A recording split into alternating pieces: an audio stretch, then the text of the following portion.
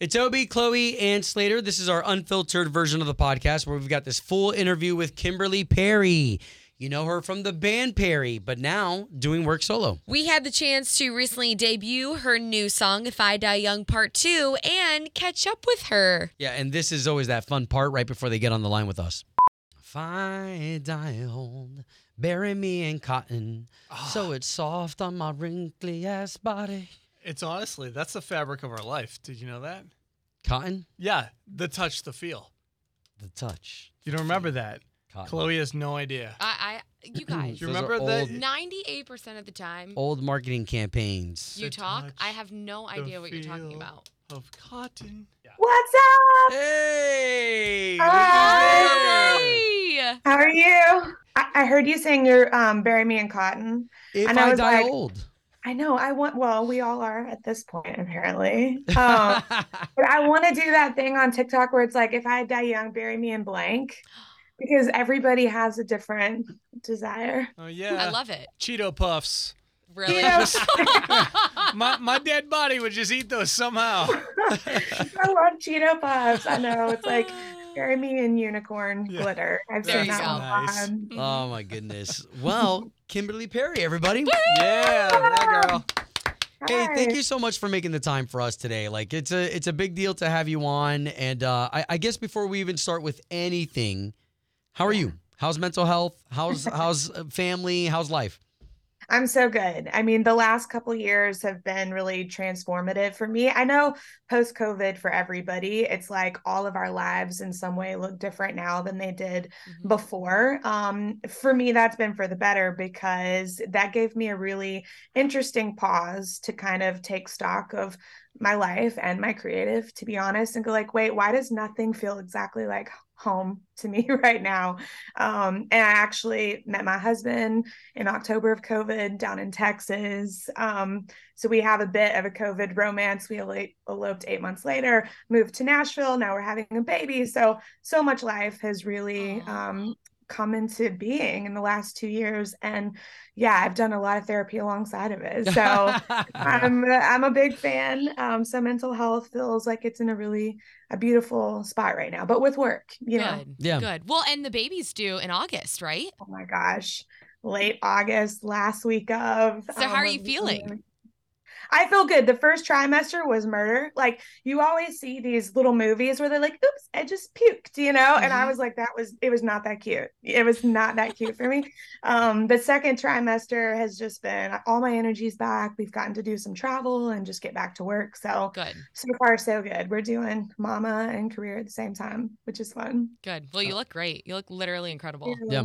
Thank you so Well, much. let's talk about those two, right? Mama and careering. I mean, right now you've got new music out. We just had an opportunity to listen to this part 2, this rendition that you did that you even caught me when I said if I die old, bury me in cotton. But what is it like now doing this work solo? It's amazing. I mean, you know, it's cool because everybody's lives are in a really good place. Like Reed and Neil are both engaged and or about to get married. I'm talking like in 2 weeks, Reed is getting married. So it's cool to know that like everybody's taken care of. As the big sister, I've always felt the weight of that responsibility. But it's been really interesting to go from like daughter and sister to wife and mother. And it's just it's a different sense of confidence and ownership for me, to be honest. And I think it really has been the confidence booster to really jump in and make this solo project and go like, no, this is exactly how I see my world right now. This is exactly who I am. Let me figure out how to sing about that. Yeah, with your life changing through being pregnant, have you jumped into songwriting, maybe with a diary or a journal, however you do, so that way, like, the funny thing is, what you go through now will come out in song maybe next year, but you'll be able to share that at that point with your baby. Which I'm so excited. I mean, baby is now a part of all the songwriting sessions and these sets that we're starting to play to set everything up. But baby was not with us during the writing of this first half of the Bloom project. This project's going to roll out in several pieces. The first EP is out in June, and baby was not around for those 5 songs. I'm saying baby because we're keeping gender private right now. So I know it sounds weird to call No, that's No. okay. That's It's okay. really hard for me to not give it away because I'm so excited. But Baby was not around for the first five. And I think that that's why the first five tracks on Bloom, they're really about creating the space for life to exist. And sometimes that means like leveling the full playing field of your life. It means burning everything down to build it back up. So that is definitely where my mind and heart were the majority of last year and the first part of this year as we've been creating it. I'm so excited to now in real time be making the second half of this project for everybody to hear, yeah, like in the fall. So let's talk about If I Die Young Part 2, right? Because If I Die Young, I think it was released back in 2010. Where did the inspiration come from? Where you're like, okay, I want to rewrite this song? So I was having coffee with a really good friend of mine. I actually sold the publishing on If I Die Young towards the end of last year. Well, I guess it would have been a year and a half ago now. Okay. And we were having coffee, just celebrating that we're like co-caretakers of where this song goes from here. And she just asked me, she was like, have you ever thought about rewriting the verses, but you're the girl over a decade later that didn't die young, and really writing it from that perspective Wow. and everything that you've experienced and all the things that have come into your life since then. And it was just like this light bulb moment. And I was like, I mean, I absolutely have to do that. Wow, I love that. Well, can I ask about your man? Like your man. So you said that you guys had a chance to meet in Texas during the pandemic, right? Yeah. So now that you're full steam ahead, getting back on schedule and everything like that, like how has he acclimated to that life? You know what? He is like the perfect partner for me. And again, I Oh. think we knew that instinctively because it moved very, very quickly. At the moment that we had met too, we both knew exactly what we were not looking for.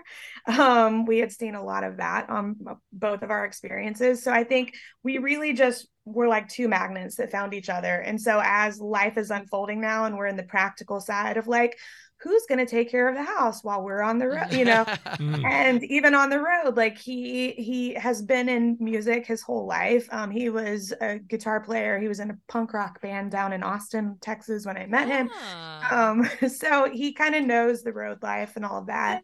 And it's just been really amazing to see how, without a lot of even discussion, we have just kind of found our roles to keep house and music alive.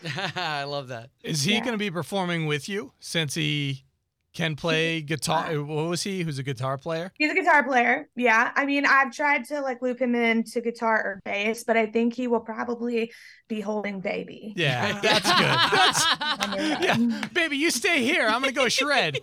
Yeah. Oh, Exactly. what a privilege, though. What a Aw. privilege. Yeah, So we're so cool. excited. So it's funny because I'm 26, so I am not married yet, a mom, but Obie and Slater, they both have kiddos. And we've talked about this off air of like, who do you think the favorite parent is in your household? Or who do you think, what kid goes to which parent for what?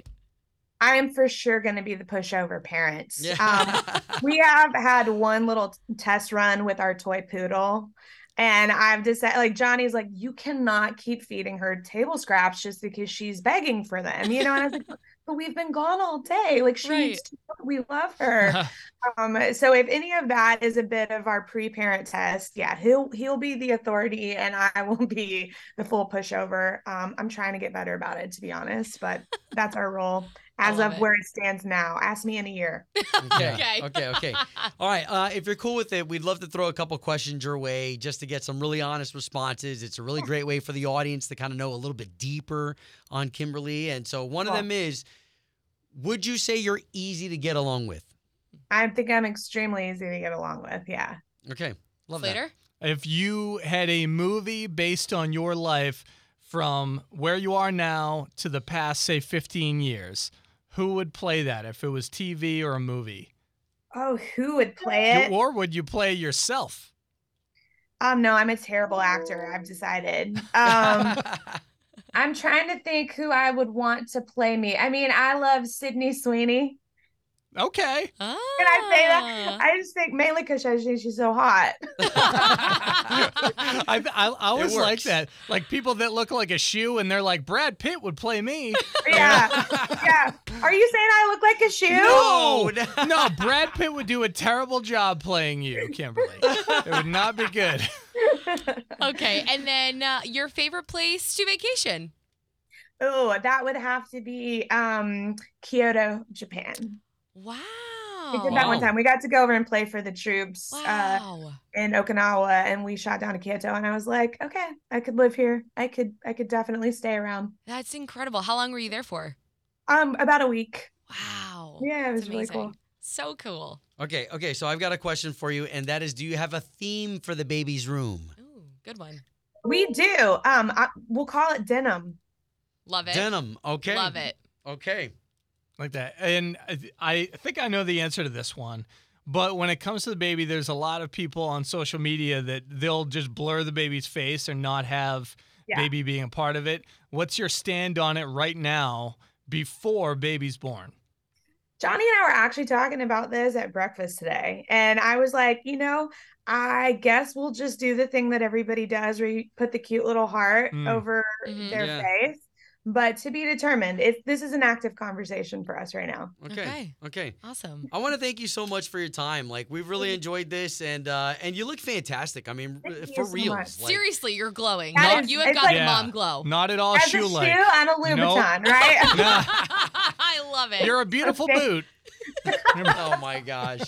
Thank you. You guys are the best. Yeah. Thank you. And to the future, anything you need from us, please don't hesitate. Yes, and Okay. congratulations on a Phi Die Young Part 2. And Yeah. Sweet Baby will be here in Aw. August. Love that. Love you guys. Thank Thank you, you so Kimberly. much. Thank you. Bye. Yeah, See bye. ya.